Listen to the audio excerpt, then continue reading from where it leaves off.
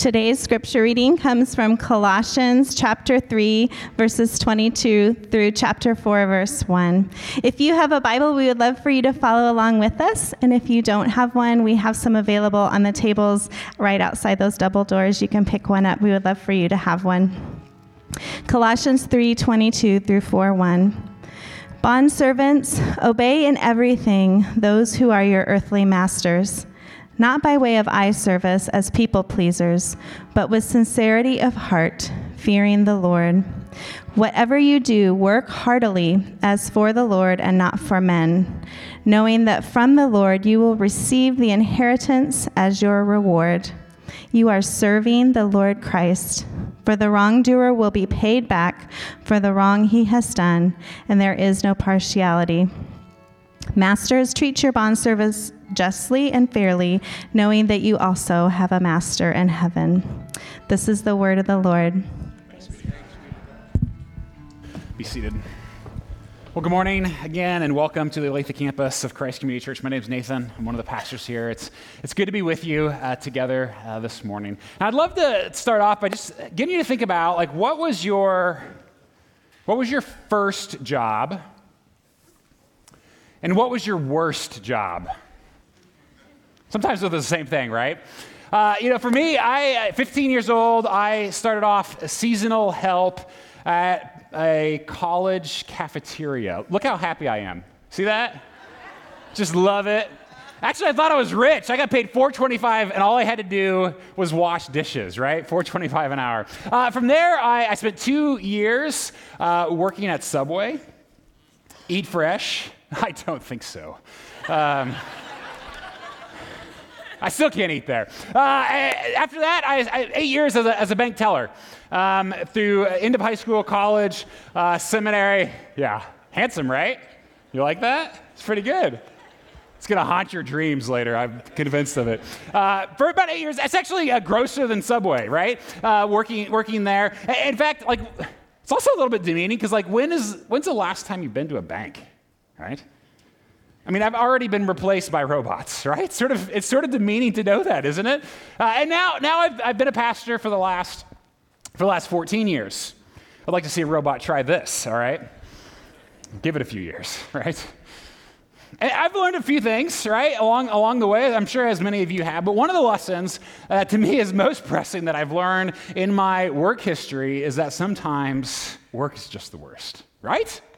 Like, even if you love your job, like, sometimes it's just awful for whatever reason. Sometimes you hate doing it. Even if you love it, sometimes it stinks. Sometimes you just have to go to work. Sometimes you just have to pay the bill. Sometimes you hate your boss or your coworkers or your employees or clients or customers. Sometimes it gets in the way of what you really wish you were doing. Or you feel mistreated there, or exhausted, or overwhelmed, or underappreciated. Like, some of you here genuinely hate your job, and with good reason. Reed, put your hand down, okay? We're not going there. And the hardest thing, I think, for many of us, right? Again, whether you like your job or hate it, is that nagging question, like, does it even matter, right? Pastors deal with that. I'm sure some of you have as well. Like, is the work I'm doing making any difference whatsoever? I mean, for crying out loud, it's where we spend the majority of our waking lives, day in and day out for decades. Does it matter for anything? Now, to be clear, when I say work, I don't necessarily mean the things that you get paid to do. Oftentimes we jump in that direction, but work is less about being paid. It's more about contributing to the world that God made, right? And so for students, kids, like, the chores you do, but also the work you do at school, right? That's your job right now.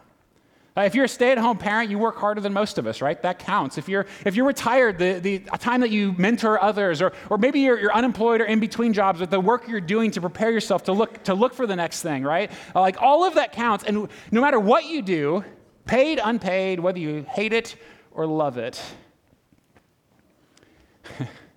if you want to take Jesus seriously, you have to take your work seriously.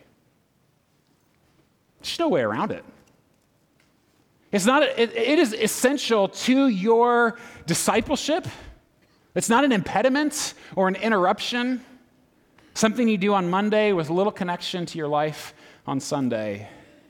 If you want to take Jesus seriously, you have to take your work seriously. And so we've been in this series together for the last almost 2 months here. We called it a church for Monday. That our mission as a church isn't what we do on Sunday mornings, right? I mean, Sundays matter. We had a whole message on why Sunday matters to prepare us for Monday. Yes, it matters, but our mission, it's about everything else outside these walls, right? And so church is only valuable if it's helping prepare you to follow Jesus in all of life, to be ready to serve him on Monday and every day. And so we've been going over these 7 marks to help us, right? This is essentially our job description as a church. If you want to grow in your ability to follow Jesus, these are the things that we think you should press into, that I need to press into more, right? So we said, takes up the cross, right? You got to learn to trust Jesus in all things, right? You got to put on the yoke. You got to pursue Jesus through spiritual disciplines and getting closer to him, intimacy. It builds their life on the Bible, right? Beginning to see all of life through the lens of Scripture. Loves the church, making it a priority. And then these last 3 about our engagement with the city, right? The world around us, our contribution. And so we've said we give themselves away, right? That's what a follower of Jesus does. Somebody ready for Monday is self-sacrificing. They share the gospel in word and deed. That's what we talked about last week. And then finally, our last week together in this series is that we work diligently for the flourishing of all. Works diligently. If you haven't already, turn to Colossians chapter 3. But many of us, I think when we hear works diligently, for the flourishing of all, what we quickly think about is, feeding the hungry, taking care of the poor, fighting for justice, and certainly that's included. Those things are really, really important. But it also means the work that you do as a student or as a stay-at-home parent, the things that you do in the office or the construction site, that our work is a huge part of our Monday lives. And so if you want to take Jesus seriously, you've got to take your work seriously. Well, why? Why do we have to take it seriously? Well, I think Colossians shows us there's 3 things here in particular. First, we see in this passage that your work, my work, is seen. Your work is seen. Whether you feel invisible in your work, or you can't possibly see the difference that it makes, your work is seen. Look at verse 22. Paul says, "Bondservants, obey in everything those who are your earthly masters, not by way of eye service as people pleasers, but with sincerity of heart, fearing the Lord." You see, we all crave to be seen, don't we? And it could be innocent, like how my kids bring me every single thing they've ever made, right? They do that. They're proud of it. They want to be seen. They long to be noticed, recognized, appreciated. And in many ways, that's normal, that's right, that's good. But it's when that becomes our dominant motivation, right, where it can actually just become absolutely toxic, right? Where everything is about being seen. Like, for example, if you spend the day doing housework, right? And you finish up, and you're sitting on the couch, relaxing, and then all of a sudden you hear the garage door open, right? You know that it's either your parents or your spouse or your roommate coming in, and nobody ever notices housework, right? Because it's just so constant. So you get up, right? So that when they walk in, they see you doing the housework, right? Anybody, right? I mean, that person's the worst, right? I would never do that. But you get it, right? We do that, don't we? We want to be seen. We want our work to be recognized. We want credit, but so much of our work goes completely unnoticed by our families, by our friends, by our coworkers, by our supervisors. Nobody sees it. Nobody says thank you for it. But Paul says, deep breath, that's okay. Because God sees. God sees it. Yeah, but what does God care, right? I have more important things to do than what I spend my 9 to 5 on, right? Well, think about this. Did you know that when God created us, before the world fell apart, right? Before sin and brokenness entered this world, he invited us to work? I mean, even just think about that for a second. Like, God made a perfect world, but essentially it wasn't quite finished. Because he said, here's a garden, so cultivate it, keep it. I mean, he says to us, like, here are the raw materials, now go and figure out what to do next, right? Make something of it. Cultivate and keep this world. You see, the reality is you and I were always meant to work, but we were never meant to work in these conditions. We were created for work, designed by God to work. Prior to the fall, but now everything is broken, and we feel the ramifications of that everywhere. Our work is broken, whether you love your job or hate it, right? Every job has thorns now, and many of us feel them every day.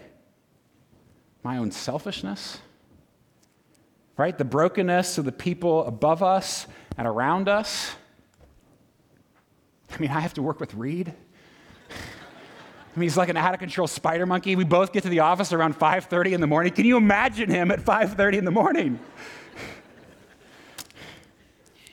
We got to deal with people, right? And the broken systems around us that make it harder. I mean, who does Paul address here? Even just think about this for a second. Bondservants. Essentially slaves. Now this is a different from the slavery of the American South. Okay, what my ancestors did was so much worse than this. And yet, like, it's not great, right? Bondservants had some rights in that culture, like more than what we did, but like it's like Paul knows this is broken. It should not be this way. He's not condoning it, but he's helping them to see that even in their brokenness, right? God sees them.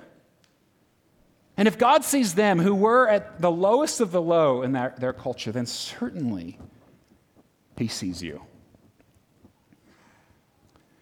And take note, he also sees the powerful. Like Paul mentions that, right? The bosses. Chapter 4, verse 1, he says, Masters, treat your bondservants justly and fairly, knowing that you also have a master in heaven. God sees you too. And the reality is, if you mistreat those under you or allow injustice or exploit your customers or your clients or your community or the planet, right, God sees you. And Paul is saying, you better fear the Lord if that describes you. And if you're the mistreated, he will fight for you. Or probably like the majority of us or the bigger group of us, like if you just feel like what you do is hidden, unnoticed, underappreciated, or insignificant, God sees you and he delights in you. And so just think for a moment with me, what would change tomorrow?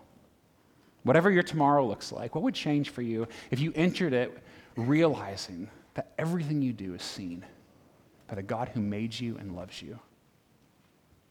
What would be different in your attitude, your performance? Martin Luther King Jr. once said, if a man is called to be a street sweeper, he should sweep streets even as Michelangelo painted, or Beethoven composed music, or Shakespeare wrote poetry. He should sweep streets so well that all the hosts of heaven and earth will pause to say, here lived a great street sweeper who did his job well. Because God sees. I mean, friends, this gives dignity to our work. It gives hope as well as accountability. And so if you want to take Jesus seriously, you've got to take your work seriously because he sees it. And your work will be rewarded. That's the second thing. Your work will be rewarded. And yes, for many of us, we do get paid for our work, but not all of us do. And for some of us, not nearly enough, right? And while we never want to minimize those frustrations that we feel and sometimes outright injustice against us in our work, right? We don't want to minimize that. Yet Paul is making it clear that for all of us, if we're doing this for Christ, we have back pay coming, essentially. I mean, look what he says in verse 23. It says, whatever you do, work heartily as for the Lord and not for men, knowing that from the Lord you will receive the inheritance as your reward. You are serving the Lord Christ. For the wrongdoer will be paid back for the wrong he has done, and there is no partiality. Again, like Paul's talking to both sides here. So for the wrongdoer, like if you're in a position of authority essentially and you mistreat your employees, or your suppliers, or you're dishonest to your clients, right, or just do shoddy work, right, or lazy, like Paul's saying, you're going to get what's coming to you, right? And it's not great, he's saying. But for those who work heartily for the Lord, you will receive a reward. And yes, Paul's talking about a future reward, like a one day somewhere off in the future, that God sees you, your faithfulness, all that you put up with, and he will make it up to you. Like you have back pay coming. But there's a reward even now. And I think sometimes we miss it. So we're currently remodeling our kitchen. That's the before picture. By currently, I mean this is all I did this weekend. That's all I did. And I'm getting too old to spend that much time doing manual labor. So this was Friday. We've got a Friday shot. Yep, okay. This is what my current kitchen looks like right this moment, right now. This next picture. Yep, right there. And I'm just like, I kind of hate my life. Because this is what's waiting for me when I get home, right? That's it. Right? And I mean, I'm not very good at this work. It frustrates me. I get so stressed out because I feel so incompetent in all of it. Like, I hate it. But I could afford me. And so, here we are, right? So what are the rewards of doing this work? And I don't mean the obvious stuff, right? A new kitchen, okay, fine, whatever, right? I'm talking about the lessons that we learn from our work that you and I just can't learn anywhere else, right? I mean, think about that. Like, your work is part of your spiritual formation. Like, you are being shaped. Like, it's where you spend the majority of your life, right? Majority of your waking hours for many of us. Like, and so you are being shaped in those spaces either to become more like Jesus or less like Jesus. And the way you respond in certain situations, the things that you engage in, like all of that is part of forming you. And so how am I being formed in this dumb project? Well, sadly, the first thing I thought of was I'm learning to cuss a little bit quieter because it's the kitchen. It's right in the center of the house. Like in this work, it just gets the best of me. I get so frustrated, but I'm learning how to handle my stress, right? I'm learning to be a little bit more patient. I'm learning perseverance, like, sanding drywall. I'm just, have you ever done that? Like, I'm just convinced, like, that's what hell is, right? It's just patching drywall. Like, and Satan's just looking, nope, a little bit more. Like, I literally, I was standing there, I checked myself for dust this morning, like, before I came up to preach. Because it's horrible, but I'm learning perseverance, right? I'm learning how to sacrifice me time or whatever, right? How to serve my family. How to ask for help? I mean, I had to call Patrick twice on Friday, right? That's humiliating. Patrick, I really don't know what I'm doing. I'm learning humility, right? And I know we laugh, like it's like, who cares? It's not that big of a deal. But the reality is, like, when you go to work, or the work that you do at home to care for your family, or when you go to school, like, there are lessons there for you. Like, you're going to learn forgiveness. I mean, I hope, right? You're going to learn how to love those who are different from you, how to serve, how to sacrifice and grow in humility. And all of these things are forming you. And there are things that you're going to learn tomorrow that you just can't learn anywhere else. So thank Jesus for it.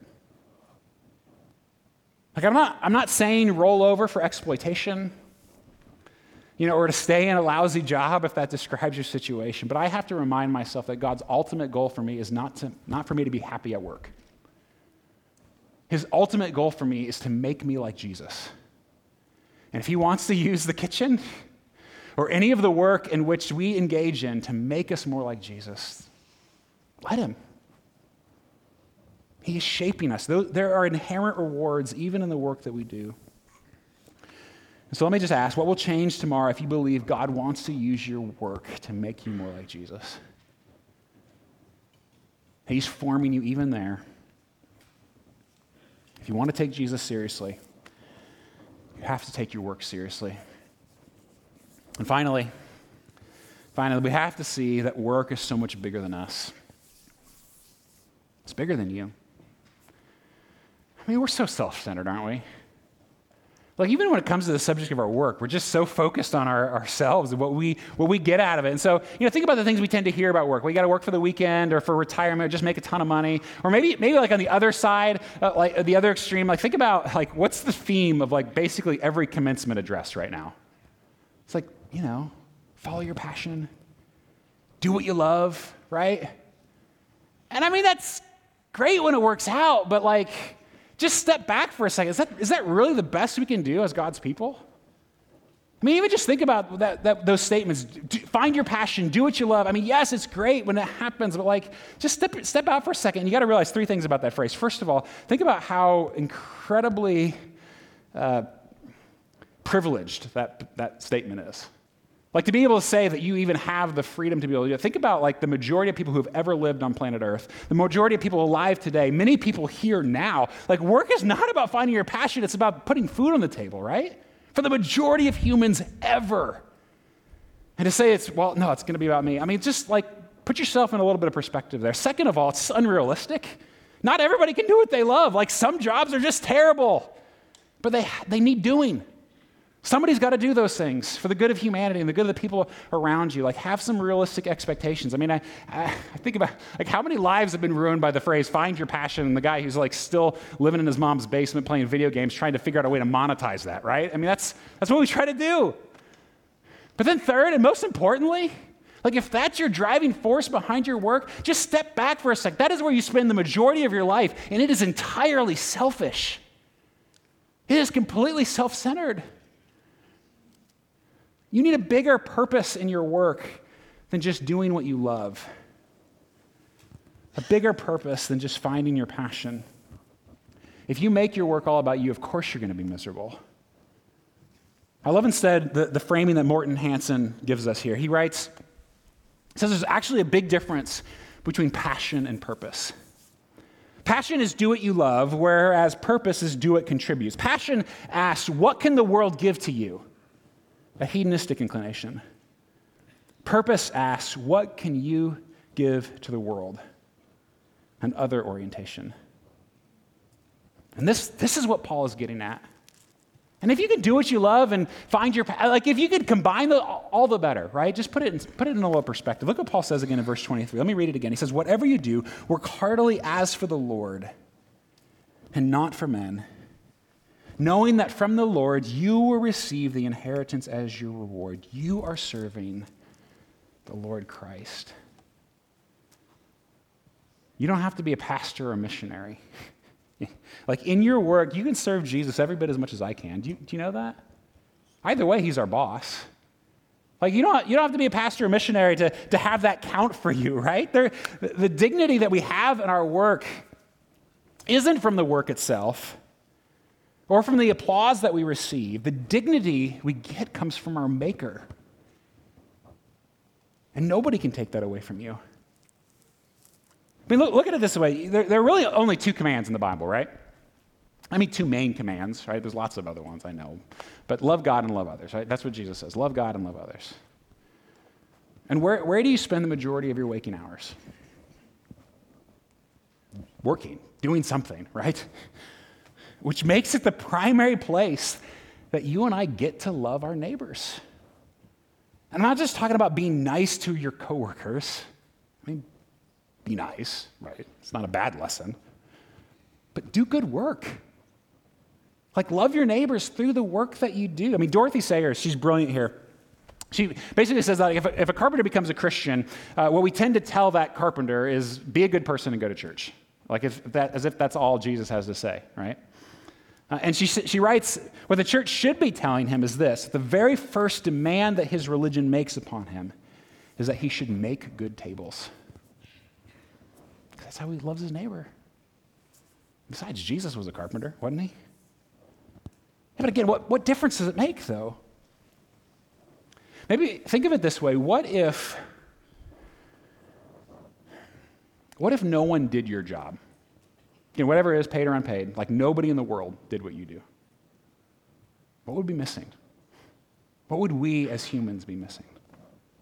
Or what if your industry like no longer existed? What would we lack? Let's take Mitch Holtis as an example. Radio voice of the Chiefs. He's a part of the Christ community family. He's one of our elders, so he's my boss, I guess, one of my bosses.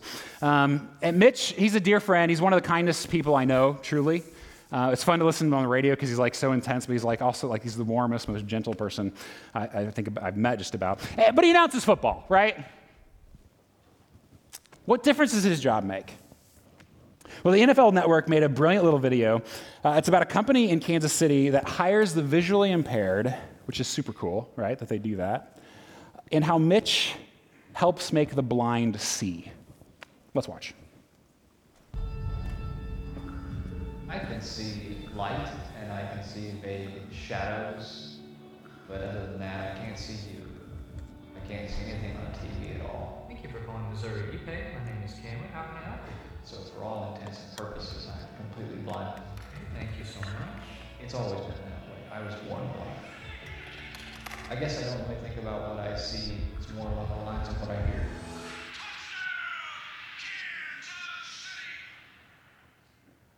Good afternoon, Alpha Point. It's great to be back.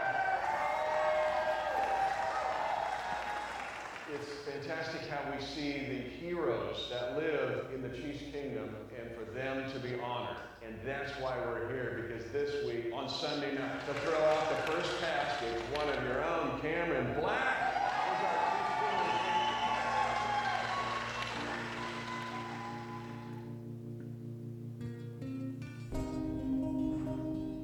The reason that we moved to Kansas City was that we found out that we were tremendously blessed and my wife had become pregnant. A is for Arrowhead. That's where we play. We were both incredibly excited, but I was petrified because I knew that I needed to work. He's always wanted to take care of his family, and he knew that if we moved to Kansas City, there would be work opportunities. I was aware of Alpha Point, and I was aware that they were one of the largest employers of visually impaired people in the country. So we took that gamble that Alpha Point would give me a job. My name is Cameron. How can I help you? There weren't a lot of options otherwise for us as a family. Moving to Kansas City, I wanted to fit in a little bit, and I knew that the common spoken language around here was going to be Chiefs football, and I wanted to learn how to speak that language.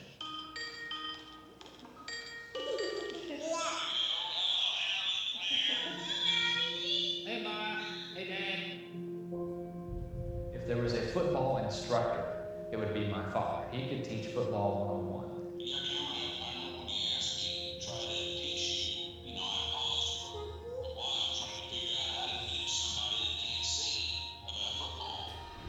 He knows how to describe things to me in a physical way, something that I can touch. We would have 2 to 3 hour long conversations. The mechanics of football, the politics of football.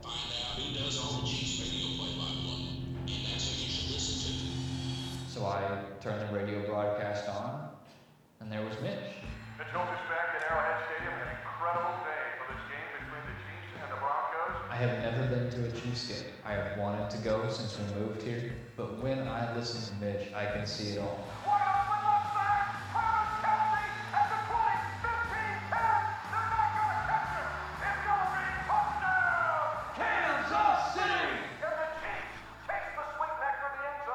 My dad provided the knowledge of football, and Mitch Holtis provided the passion and the addiction. It was a December evening. I'm ready to go as the Chiefs and the Dolphins the next day. And then somebody sent me the video that was done by Cameron Black. When I was listening to Mitch Holthus describe the games, I was floored at how much I could follow it. And something I had thought beyond my realm of understanding was just right there. It stopped me in my tracks, and I was choking back tears sitting in my living room.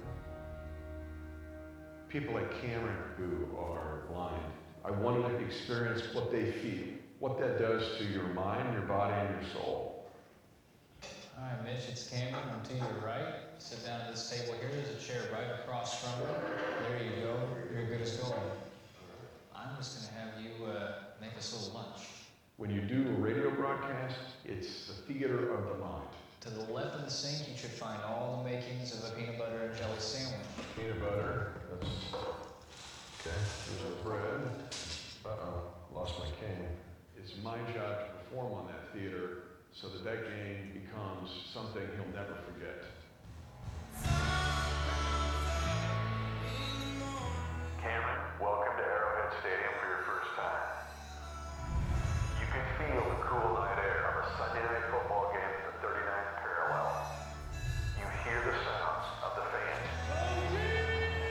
They want to feel the presence like you are of your heroes.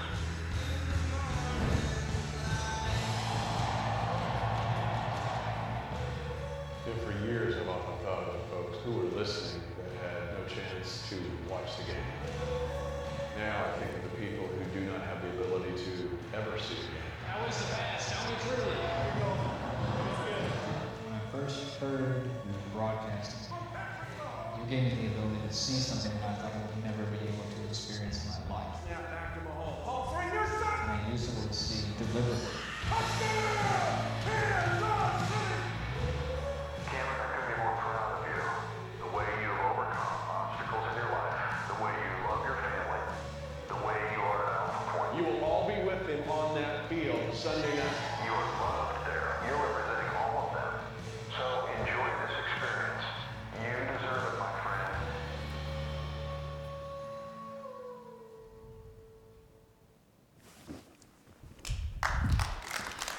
All right, look at that.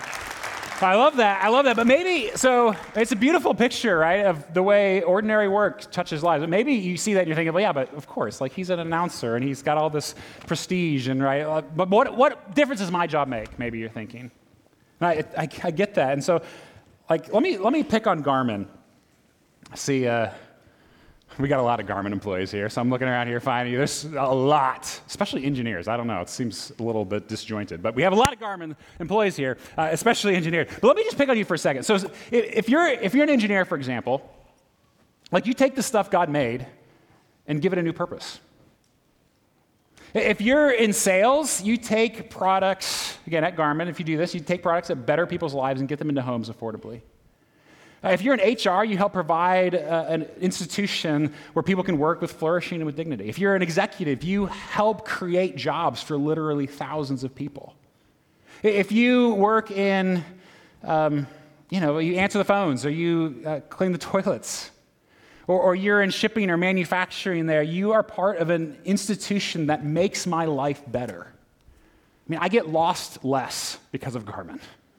I'm healthier because of Garmin. I feel safer when I ride my bike because of Garmin, or when I go on a hike, the things that I am able to do so I don't get lost, like all of that because of Garmin. In fact, this summer we were on a little tiny plane in Alaska. One of many dumb things we did this summer while I was on sabbatical, but little tiny plane. It's so small, like David was in the co-pilot chair, okay? And I'm able to look out, see all the devices, and I'm able to look out, and like all you can see is fog, nothing but fog. And truthfully, like I'm freaking out just a tiny bit. In fact, I started whispering to Kelly, like, if we go down, like this is how it's going to go, kind of thing. And then I'm not making this up. And then I saw on the navigational device Garmin, and I literally sighed with relief. And I thought, I know those people, right? I like them. They care about me. And let me just say, like, if you work at Garmin, no matter what department, like you loved my family that day. And you loved us really well, and you love people all over the world all the time. And no, this sermon is not brought to you by Garmin, okay? I'm not getting a kickback from Garmin, I don't think. Well, We'll talk about that later. I don't think so. But what I want to be concrete with this because I think for many of us, it's easy to say work matters, theoretically. But what we have to be able to say is my work matters. And so whatever it is you do, like do the same things that I just did for Garmin. Think through your institution, your vocation, your work. What is it that you're doing? How does it help you love your neighbor? I mean, if you stay at home, you're raising the next generation. If you're a student, you're learning how to flourish and be fruitful. If you're retired, you can mentor others. If you build homes, you satisfy one of our most basic needs. If you're in the service industry, you make life more pleasant. I heard it recently summed up like this.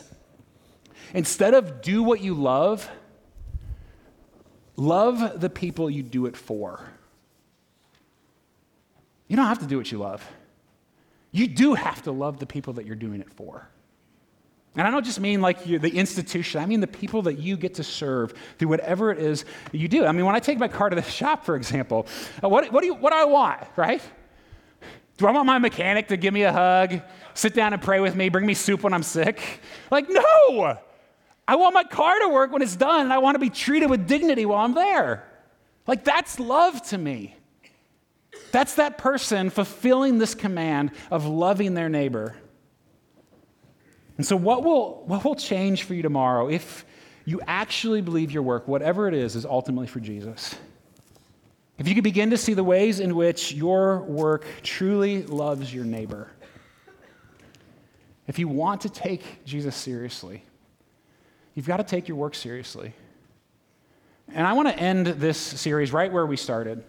If you remember, in the first week of this 8 weeks together, we said, like, what if the church was known less for our Sundays? Again, Sundays matter. What we do here, we had a whole message on that, right? It's really important. What we do here matters. But what if we were known less for our Sundays and more for our Mondays? More for the ways that we worked, more for the ways we served our community and our neighbors. I mean, that's the beauty of the church. Yes, the church needs to gather, but the scattered part we so often forget, like that's our real work together. Everywhere outside these walls where you interact with others, where you get to serve and care for people, like that is the work of the church. And if we took that seriously, if we were known more for our Mondays than our Sundays, just imagine what God would do. And so I want to do a little exercise here at the end. We often do what we call ministry spotlight interviews. If you've been here any length of time, you've seen them, right? We bring somebody up and we talk through, tell stories of how God is using ordinary people to do ordinary things, but to serve Him in those things, right? If you're in a community group, actually, most of our groups are going to be doing these within the groups setting, so you'll have an opportunity to participate in one of these interviews in your groups. But I want this morning for us to interview ourselves, to think through a handful of questions together. We're going to take a minute or so. We'll put the questions up here on the screen in a moment.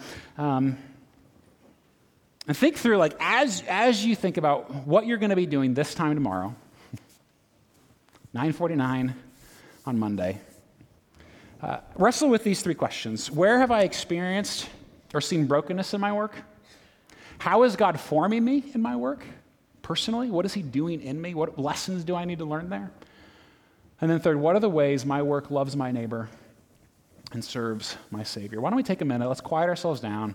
I'll pray at the end of this, but let's think through those questions together and bring them to God. Let's pray.